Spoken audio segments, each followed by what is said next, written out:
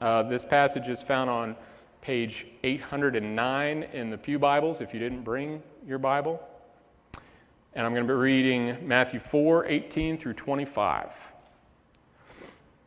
While walking by the Sea of Galilee, he saw two brothers, Simon, who is called Peter, and Andrew his brother, casting a net into the sea, for they were fishermen.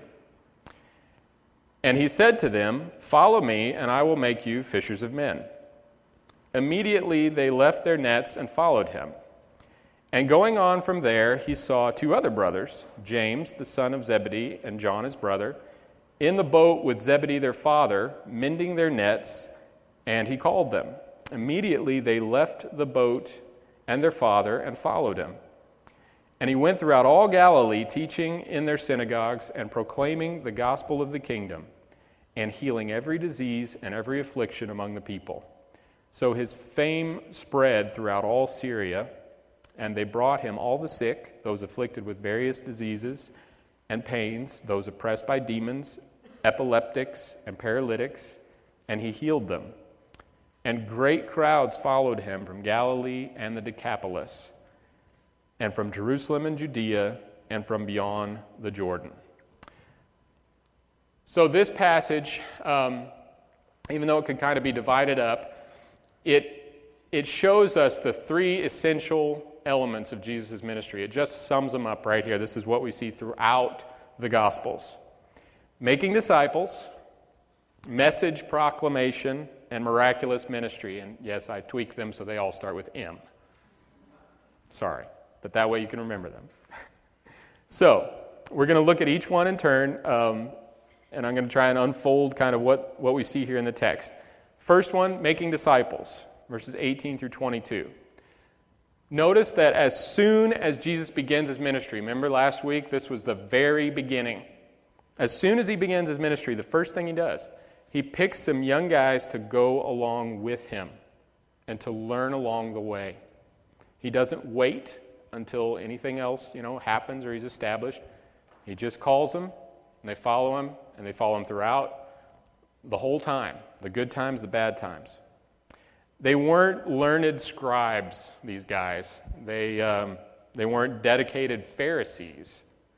They were just common men who made a decent living from their trade and family business. They were probably lower middle class, which if you look by national standards, that's probably what most of us are, lower middle class. So that's about who they were.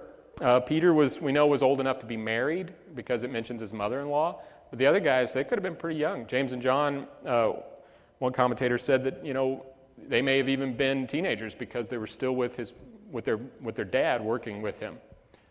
We don't really know how old they were. If we take into account what the other Gospels teach, which we're not going to explore that too much, but we know that they had probably encountered Jesus before this event. And that maybe explains some of the immediacy of how quickly they follow him when he comes and calls them. Jesus speaks to them, too, notice, also on their level. He says, I'm going to make you fishers of men. You guys, you know how to fish? I'm going to teach you how to fish for men. Okay, so he engages them kind of on their level, referencing the skill that they already have. So if these guys aren't your average disciples, Jesus is not your average rabbi either. Usually a disciple would go to schools and study the law from as young as 13 years old onward, because that was when you became a man and started obeying the law. Paul might have done this. He says that he studied under Gamaliel. We don't really know all the details, but eventually he would select a rabbi to learn from, and then he would follow him. If these guys had ever started that process, then they dropped out. So they did not make it. And now here comes Jesus basically saying to them, you know what? You do have the skills you need. At least in a sense, he was saying to them, you have what it takes to follow me. Only the most radical teachers ever tried to seek out their own students. You don't see that at all with the rabbis. Jesus was very different in doing this, and this is a pattern more like the Old Testament prophets. Elijah walked right up to Elisha in the field and said, hey, you come with me. Right when Elisha was working. Very similar scene. So Jesus is almost acting more like a prophet than a New Testament rabbi. John 15:16 says this, "You did not choose me, but I chose you and appointed you that you should go and bear fruit and that your fruit should abide."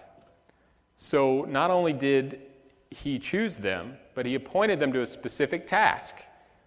And this is one that they already had an idea of. Like I said, it seems like they already had the skills for it. But notice what he says. "I will make you fishers of men." So something that Jesus was going to have to make them into. It wasn't something that they could do totally on their own. Also, he isn't just calling them to study the Bible, the Old Testament, the Torah. That's what most of these guys did. They went to rabbis to sit and study the Torah. And Jesus is saying, follow me, and you're going to participate in what I'm doing. You're going to see action. This isn't just a call to study. They were going to participate with him in the work of the kingdom. But also notice there is a cost to this discipleship. To follow Jesus meant they had to leave their jobs, which was providing probably a decent living for them. And then they also had to leave their families, at least to some degree. Now, obviously, they probably didn't forsake them. Peter didn't forsake his wife. We know that later. But they definitely had to sacrifice some of that family priority, which was so big of a deal back then in this time. All the rabbis put that at just the top priority, was to honor your family obligations. And they had to leave them to some degree. So the next thing we see is that he shows them how to fish for people. Matthew's got kind of a pattern here that we need to see this is kind of just a setup for the next however many chapters we're going to cover. But then the three verses here, verses 23 through 25, they're a summary of this preaching, teaching, and miraculous healing. And it's basically a summary of Jesus' ministry. And then in chapters 5 to 7, you've got the largest section of preaching, teaching. We've got the Sermon on the Mount. And then right after that, you've got this huge collection of miracles. So you see that twofold emphasis that Matthew talks about in this little summary verse. Right after that, then, in 9:35 to 38, you see almost the exact same kind of wording. Matthew's summing it all up again. Jesus traveled around, and he did all these miracles, and he preached the gospel of the kingdom, etc. Only in that, Jesus kind of gives an appeal to his disciples. He says, lift up your eyes and see the fields are ripe to harvest. And he says, pray that the Lord of the harvest will send out laborers. So he's kind of appealing for help in this. And then right after that, he commissions the disciples to go out and do the same thing that he's doing. He says, go out, preach and teach, and work miracles, heal, cast out demons. He says this stuff. So it's very clear that this period that we're about to look at is the disciples' kind of learning period, and then they really get started doing exactly what he does. So for Matthew, this represents the kingdom of heaven invading the realm of darkness, and this is an initial taste of what it's going to look like. It's the initial taste. So the second thing after making disciples we see is message proclamation. And this is, of course, preaching the gospel. Jesus preached the good news to the masses, even though it required them to change. He didn't water it down. He said the first word, repent. You have to repent. You have to turn back to God, turn away from your sin. Repent. But he also explained it to them. We see a picture of Jesus teaching in the synagogues. So he is pulling out the Old Testament, the law and the prophets, and he's expounding the gospel to them from the Old Testament. He's saying, look at what this says. And there's really not that much of a difference here, is there? Between preaching and teaching. Because as soon as I tell someone the good news of Jesus Christ, they're going to have a question. And as soon as I answer their question, I'm teaching. There's not necessarily the line that sometimes we draw between those two things. So Jesus was all the time explaining and proclaiming the gospel of the kingdom. The gospel is foundational to all we do, and the disciples, they never compromised it. They kept it. And it's very important that we realize that this message is basically what eventually led to his death. This is also what led to the death of the disciples. Their insistence on proclaiming this message, they would not compromise, they would not back off of it, they wouldn't water it down. Eventually it got them all killed from an earthly perspective. Obviously, God had his own designs in this. The message, you can't just help the needy without telling them the gospel. One time, my wife and I were actually looking to join a group that does disaster relief. And this was what I wanted to do more than anything else. I hadn't had kids yet, so I was still kind of nuts and didn't care what happened to me. But, the war zones, the famines, that's what I wanted to do. And as through my contact with them, eventually it came to light that they did not actively preach the gospel. They did not actively share the gospel in anything they did. And I was like, but you're a Christian organization.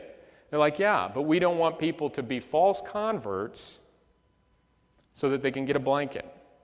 And it was a good argument. It made sense from a good worldly perspective. But what bothered me was that's not obeying. We're told we're supposed to spread the gospel. We're supposed to proclaim the gospel. We're supposed to share Jesus. That's what we're supposed to be all about. Not just helping people, but telling them about Jesus. And so it just seemed, it struck me as a compromise. And so I gave that up. And we obviously never went with them, because here we are. So the next thing we see is miraculous ministry. And, after what I just said, you can't just help the needy without giving them the gospel. Well, of course, if you just give them the gospel and you don't help them, then that kind of makes you a hypocrite too, doesn't it? James makes this very clear. If you're familiar with that, you don't just say, go be warm and be fed and then shut the door, You have to help them. You have to help them. There needs to be actions to back up our words. But it's so important here, and this is where we really start to see the rubber meeting the road with Jesus' ministry. This is not your average Mother Teresa kind of helping the needy. This is power. This is power. Okay? The kingdom of heaven isn't just another religion. It shines and it conquers the darkness. And it reverses the effects of sin and the fall and the curse. What did we just sing? None but Jesus can save us from the fall. When he came and he brought the kingdom of heaven, it started to have an effect immediately. And it started to reverse the effects of the fall and the curse as it encountered people's lives. Miracles are often referred to as signs in the Gospels because they bear witness to the truth of the message. They are proof that what we say has power behind it. That it's not just words. It's not just another religion. And notice that the effect of this, of course, is that the fame of Jesus spreads rapidly to all of Israel. Matthew gives this list of places that basically sums up all of Israel. So the three aspects of the kingdom ministry that could be summed up as proclaiming and explaining the gospel, confirming it with miracles, and making disciples in the midst of both. So we know that the disciples followed his example, but what about us? What about us? How are we to apply what we see here in this passage? Are we supposed to see it as a model for us? Do we do what Jesus did? Are we to do what the disciples did? Well, several commentators mention that all the gospel writers intend very clearly for their audience to see themselves in the disciples, especially Matthew. We're going to see this more and more. Matthew's readers, this is a quote from Davies and Allison commentary on Matthew. Matthew's readers know that they too are to be fishers of men. What is true of the former pertains to the latter. This indeed is what is found throughout the first gospel, a typification of the disciples. What Jesus once asked of Peter, Andrew, James, and John, he asks afresh of those reading Matthew's gospel. So if that's true, Then let's look at each area and see how we apply it to our own lives. So the first one, making disciples. Well, I don't even think I need to quote this verse, do I? Matthew 28, 19 through 20. Go therefore and do what? Make disciples of all nations, to the ends of the earth. Now, it's important that as we look at each one of these verses that talk about going to the ends of the earth, the disciples kind of thought they'd done that, but they were wrong. They hadn't. And nobody doesn't think that that doesn't apply to us. Of course we're supposed to go make disciples of the nations. So we continue this. We are certainly called to continue the chain of discipleship that Jesus began. Now, what does that look like? I think from this passage, I think we can see certain things. As disciples of Jesus, ourselves, as followers of Jesus, we must be committed to following him as our top priority, above family responsibilities and financial needs. We know this. And we should learn from Jesus in daily life, not just in study, as we try to walk as he walked. And, Matthew 6, we're going to look at where he says, don't worry, but trust him. Seek the kingdom first. And all that stuff that you need will be added to you. And later in Matthew 10, when he says, you have to love me more than you love your father and mother. We're going to see this stuff being taught soon. As disciplers, which apparently according to Microsoft, that's not a word, but I just ignored it, added it to the dictionary. But as disciplers of others, we tend to use the word mentors. I think it's kind of the groovy word to use these days. We need to teach them as we go along. Okay, this isn't just like, let's sit down, let's have coffee, let's talk about your problems, and I'm going to tell you what to do. How about they live life with us? How about they walk along with us? How about they see us in the good and the bad, Maybe Jesus wasn't ever necessarily cranky, but I'm sure he was tired, and I'm sure he had to escape sometimes, and they saw him living, eating. They walked along the path with him.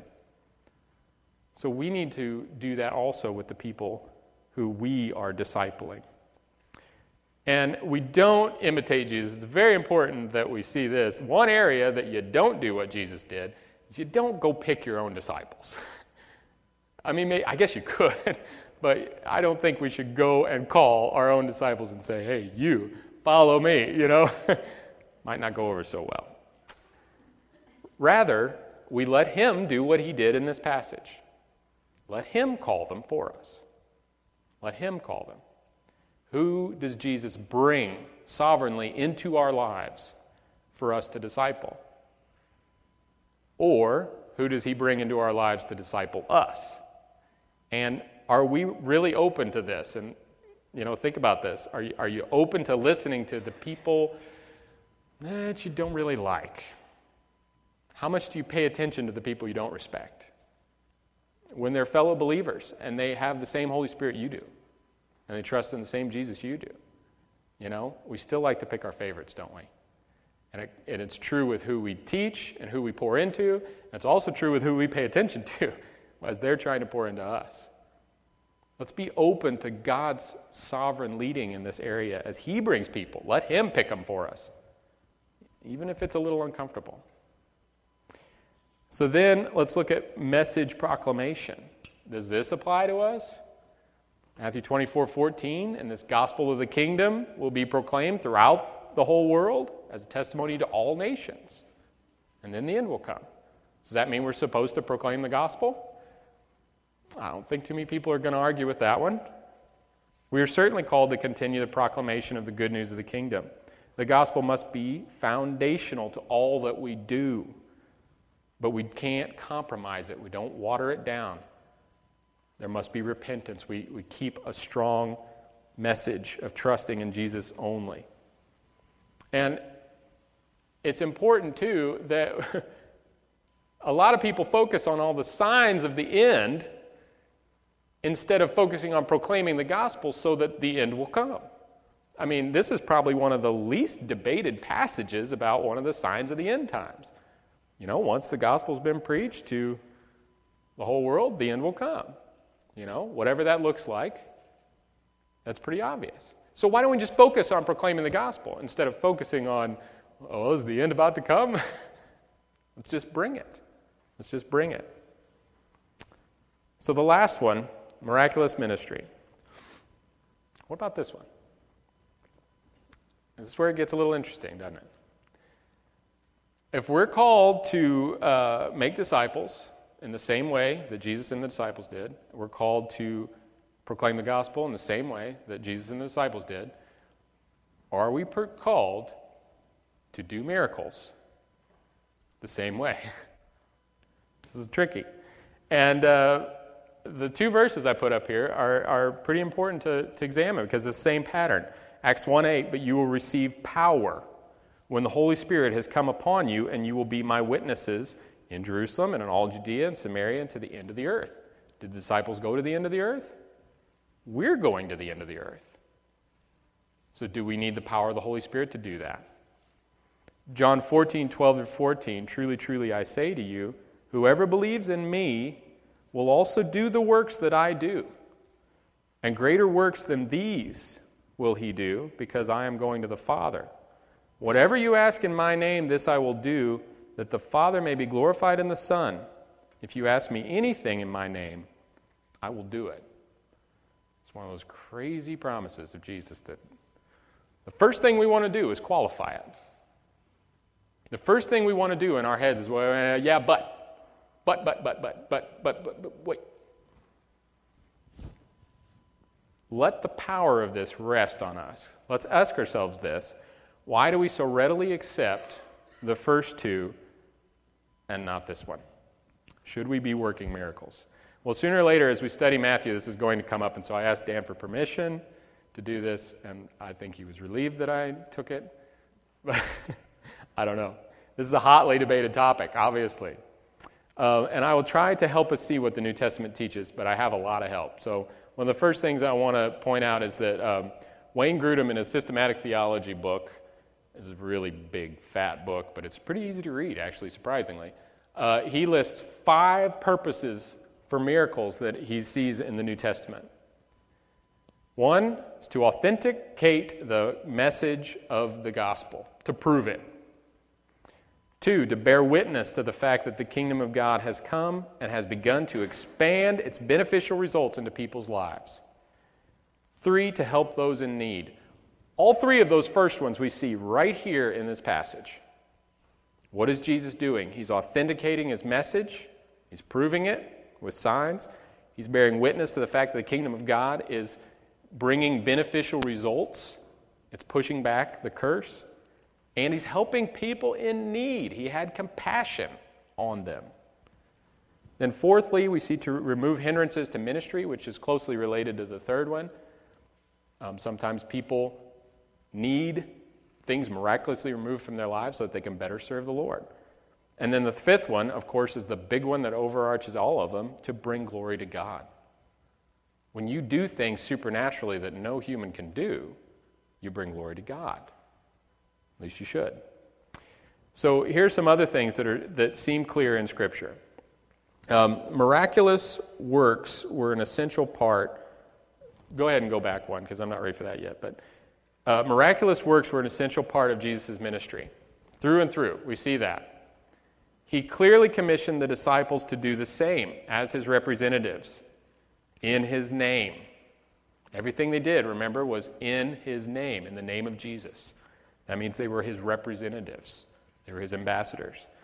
Now, though it is debated, it seems clear that this power continued to be manifested throughout the early church. Galatians 3:5, listen to this. Does he who supplies the Spirit to you and works miracles among you do so by works of the law or by hearing with faith? Now, what's Paul saying? He's assuming that there are miracles worked among them as they are supplied with the Holy Spirit. Now, this is just a church. This is just an early church. Paul also makes very clear in his instructions to the church, this one's maybe even more powerful, about how they should use their spiritual gifts, 1 Corinthians 12. Okay? One of those spiritual gifts was the working of miracles. And he says that God has appointed in the church first apostles, second prophets, third teachers, then miracles, then gifts of healing, helping, etc., etc. So he's showing us that the ability to work miracles wasn't limited to the apostles, because he's instructing the church how to deal with this. And this isn't even a mature church. This is an immature church. These guys were racked with sin and problems. And he's saying, you have all these gifts, and here's how you need to use them. So he's kind of assuming that this was standard, this was accepted. They were expected to happen. These appear to be expected to happen in all believing churches, with or without an apostle or a disciple. So what about some other objections? Well, as Grudem points out, it is important to note, it's a quote from him, it is important to note that there are some indications that a remarkable concentration of miracles was characteristic of the apostles as special representatives of Christ. We know this to be true. I mean, come on, Paul had his handkerchief that people took and got healed. And maybe you've received one of those little things in the mail, but I don't think they work anymore, you know. That degree of incredible miraculous works was obviously probably a little bit higher concentration in the apostles and with Jesus, of course. So yes, the Holy Spirit worked through the apostles in a way that he won't necessarily work through us. One such way is to write inspired scripture. Hello, we don't add to the Bible anymore. The Holy Spirit inspired the apostles to write scripture, and some of those others in the early church. So the Spirit chose that, but it's so important that we know that these guys weren't any different than us. The Holy Spirit did it in his power through them. They were just guys, just people. So Grudem sums it up best, and this is the quote I have. If ministry in the power and glory of the Holy Spirit is characteristic of the new covenant age, which it is according to this verse, then we would expect that second and third and fourth generation Christians who are continually being filled with the Holy Spirit, who have been given a spirit of power, would also have the ability to minister the gospel not only in truth and love, but also with accompanying miraculous demonstrations of God's power. It is difficult to see from the pages of the New Testament any reason why the preaching of the apostles should come not in plausible words of wisdom, but in demonstration of the Spirit and of power, that your faith might not rest in the wisdom of men, but in the power of God. So, some say that we shouldn't seek these things, though. Some say that we shouldn't seek these. Should we seek to see the power of the Holy Spirit move in miraculous ways? Does the church still need those 5 purposes that we saw of miracles? Or is the Bible and the message enough without the testimony of the Spirit's power? Well, what does the Bible tell us to do?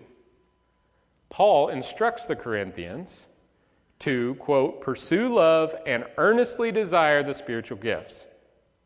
And then, quote, since you are eager for manifestations of the Spirit, strive to excel in building up the church, unquote. James writes that if anyone is sick, that the elders of the church should pray over him in the name of the Lord as his representatives, and that the prayer of faith will save them. These are instructions to the church, and they're mixed in with all the other instructions to the church. So does the book of Corinthians apply to us? Does the book of James apply to us? Why don't these things apply to us? Why shouldn't we expect and seek the power of the Holy Spirit in our lives? Let's not take the edge off this, because I know you've got all these questions and all these qualifications in our minds. Just let this part of the Word do its job, you know? We can have the debates later. Anybody who wants to have a debate, just go see Dan afterwards, and he'll debate you. He'll explain the rest. Or maybe Michael. So, why hasn't the church seen this consistently? If this is true, if I'm saying that we're supposed to be able to at least do some of this stuff, why haven't we seen it consistently in the last 2,000 years? Why don't we see it today on a consistent basis? Because many people would argue that we do see it, that we have seen it. So there are several things I think that are clear. The first one is the sovereignty of the Holy Spirit. Now, there's a good word for us Reformed people. Sovereignty of the Holy Spirit. Even Jesus did not always work miracles in the same way or with the same effect. Okay? Neither did the apostles. Paul says that he left people sick sometimes. Sometimes he did not heal them. We don't know why. The gifts are given to whom the Spirit wills. That's what it specifically says in 1 Corinthians 12:11. He deals them out however he chooses in his sovereignty. And then the last thing is, think about this, and this is just speculation on my part, but think about this. Where are these 5 purposes of miracles most needed? Where do we need to see the message of the gospel authenticated and the witness of the kingdom of God having power and to helping those in need and do all this stuff? Where do we see that the most? I would argue on the frontier. And to this day, most of the stories that I have heard or been a part of that have involved miraculous things have been on the mission field, or at least in a country, in those countries where the church is spreading in the same way it spread in the first century. God gave these things to give power to the spreading of the church. And so maybe we don't see it as much once the church is established. It's just speculation. But the next one is not speculation. The second reason why is because of our lack of faith. As we're going to see again and again, and I promise you it's going to blow your minds. I'm really excited to get to these chapters, but we're going to see more and more in Matthew that Jesus acts in response to people's faith and to the degree that they have faith in him. And it's really amazing. Sometimes you see the opposite. Jesus doesn't act because of the people's unbelief. Sometimes the disciples couldn't do things because of their lack of faith. When they couldn't cast out that demon, is very specific. Jesus says to them, they say, well, why couldn't we do it? And he says, because of your little faith. And he says, if you have the faith the size of a mustard seed, then you can move a mountain. So their faith is smaller than a mustard seed, which is a tiny, tiny little thing. Lack of faith.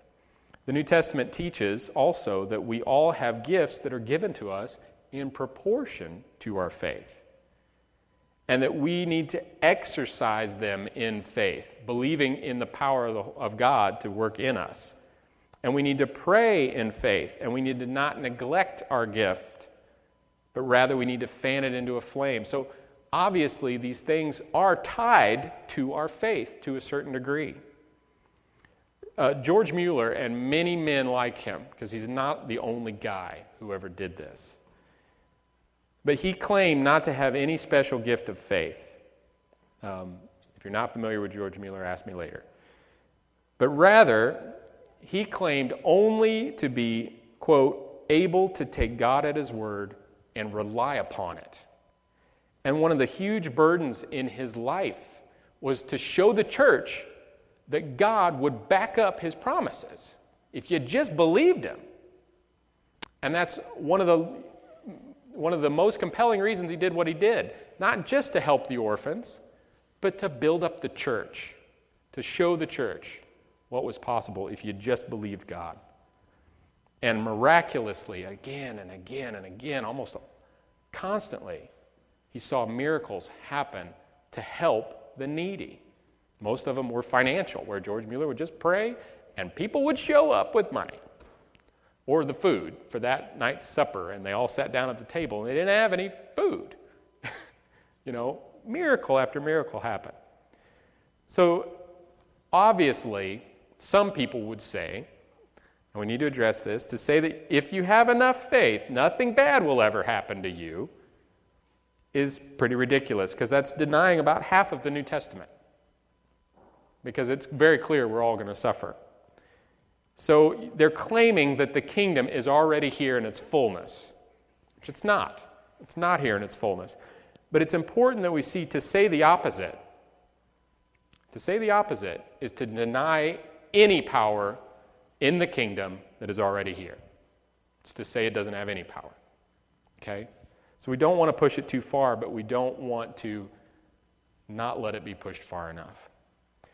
God may not always give us what we ask for in faith or what we believe in His sovereignty, but ask yourself, how much will He give us if we don't ask for anything in faith? How much will He give us if we don't believe in it? So the third thing we see is our wrong motives. Our wrong motives. This is pretty simple. The Bible makes clear that we should seek Him for what we don't have, and we need to do it with the right motives. If you're not getting it, maybe it's because you're asking for the wrong motives, either to spend it on your own pleasures or to bring glory to yourself and not God. And as Jesus showed us in His temptations, we just saw this in Matthew 4, trusting God is not the same as testing God. We don't go out and pick up snakes to test God to see if He'll protect us. We don't drink poison to see if we'll survive. We don't test it. We trust Him. We trust Him for the right reasons, to help others, to bring glory to Him, to authenticate the message of the gospel, etc. And then the last thing we see is that it could be also simply judgment. Judgment for disobedience. And this is a quote from John Calvin, and this was 500 years ago, and he said this in his comments on 1 Corinthians 14:32. We see our own slender resources, our poverty, in fact, but this is undoubtedly the punishment that we deserve as the reward for our ingratitude. For God's riches are not exhausted, nor has His liberality grown less. But we are not worthy of His largesse, I'm not sure what that word means, or capable of receiving all that He generously gives. So even in His day, He was bemoaning that fact, that look at what they had here and we don't have it. He said maybe it's probably what we deserve. Probably what we deserve.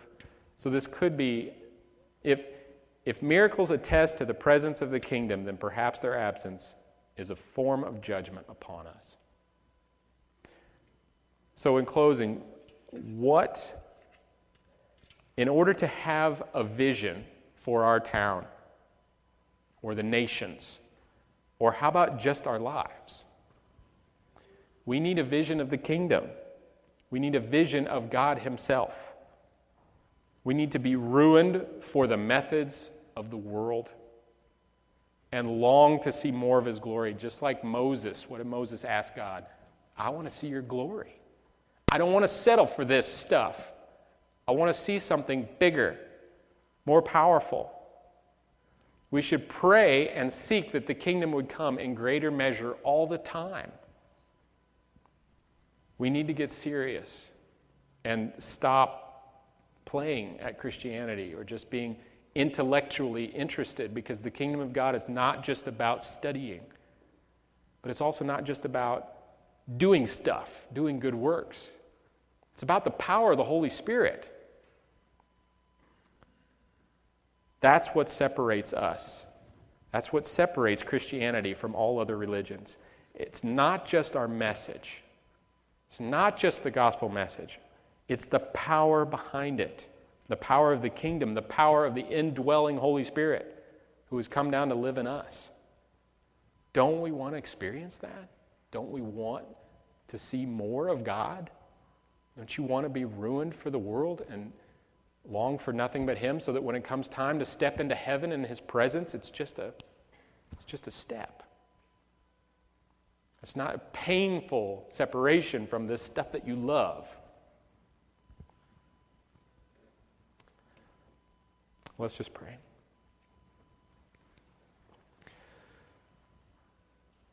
Father, we come before You, and God, we humbly acknowledge that our resources are dry. We have so little. And God, we long to learn more of You. We long to walk with You. We long to do good things. But God, how empty all that is without the power of Your Holy Spirit. Lord, I just ask that you would give us just a glimpse of what this really means, of what we should be experiencing in our lives, God. Guard us from error. Help us to know the truth, yes, and not push things too far. But Lord, let us not try and explain it away. Help us to not try and dumb it down or dull the edge of the blade. Let it do the surgery it needs to do in our hearts and change us. Holy Spirit, we ask for your power, even though it might be really uncomfortable. We ask for that, and we trust you. In Jesus' name I pray.